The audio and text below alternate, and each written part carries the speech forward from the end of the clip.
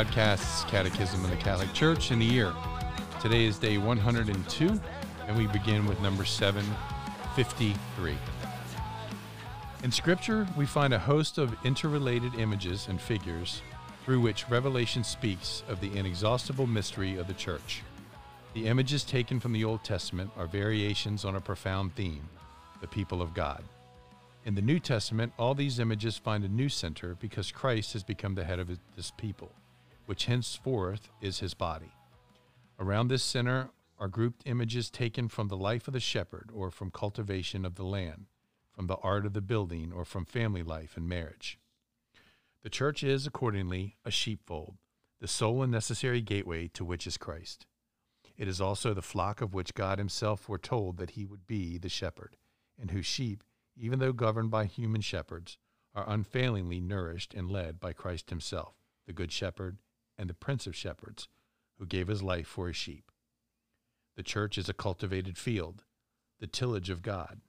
On that land the ancient olive tree grows, whose holy roots were the prophets, and in which the reconciliation of Jews and Gentiles has been brought about and will be brought about again.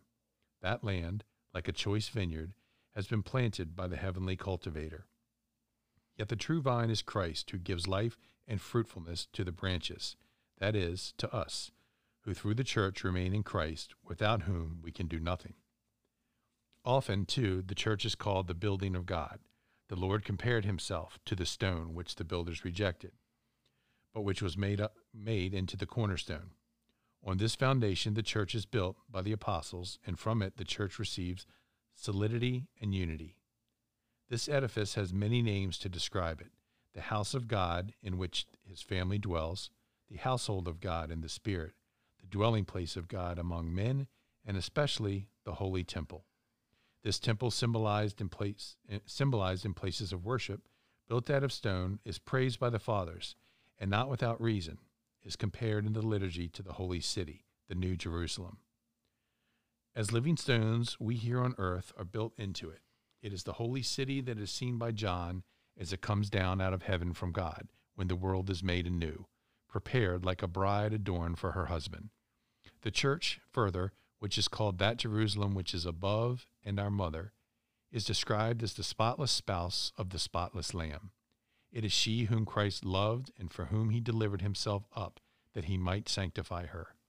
It is she whom he unites to himself by an unbreakable alliance, and whom he constantly nourishes and cherishes.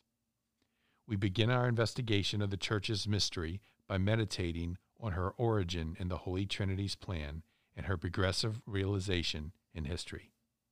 The Eternal Father, in accordance with the utterly gratuitous and mysterious design of his wisdom and goodness, created the whole universe and chose to raise up men to share his own divine life, to which he calls all men in his Son. The Father determined to call together in a holy church those who should believe in Christ. This family of God is gradually formed and takes shape during the stages of human history, in keeping with the Father's plan. In fact, already present in figure at the beginning of the world, this church was prepared in marvelous fashion in its history of the people of Israel and the Old Alliance. Established in this last age of the world and made manifest in the outpouring of the Spirit, it will be brought to glorious completion at the end of time. Father. Thanks, Bill. Yeah, these symbols of the church that come from Lumen Gentium, the Second Vatican Council, are things that we should reflect on. Like it's the reason they're written down. It's the reason the church has spoken infallibly about it. Is that we're called to have this reflection, right? And the Catechism refers to it as the inexhaustible mystery of the church, which is kind of a stark thing because we kind of know a lot about the church. Right? It seems like it's actually pretty exhaustible. Well, we can kind of get the human part of the church, right? Think about remember we always have to remember that need to say the church has a human element, but there's also very much present and always a necessity to say there is a divine element. So we're always seeing that the human element we can kind of exhaust. We can always exhaust material things. We can't exhaust divine. We don't exhaust the spiritual. The more we use it, the greater it grows, right? That's the beauty of spirit. That's why the spirit is considered ontologically higher, right, in its being, right? It's a higher state. We want to be spirits because spirits don't die, especially if they're good. So we look to these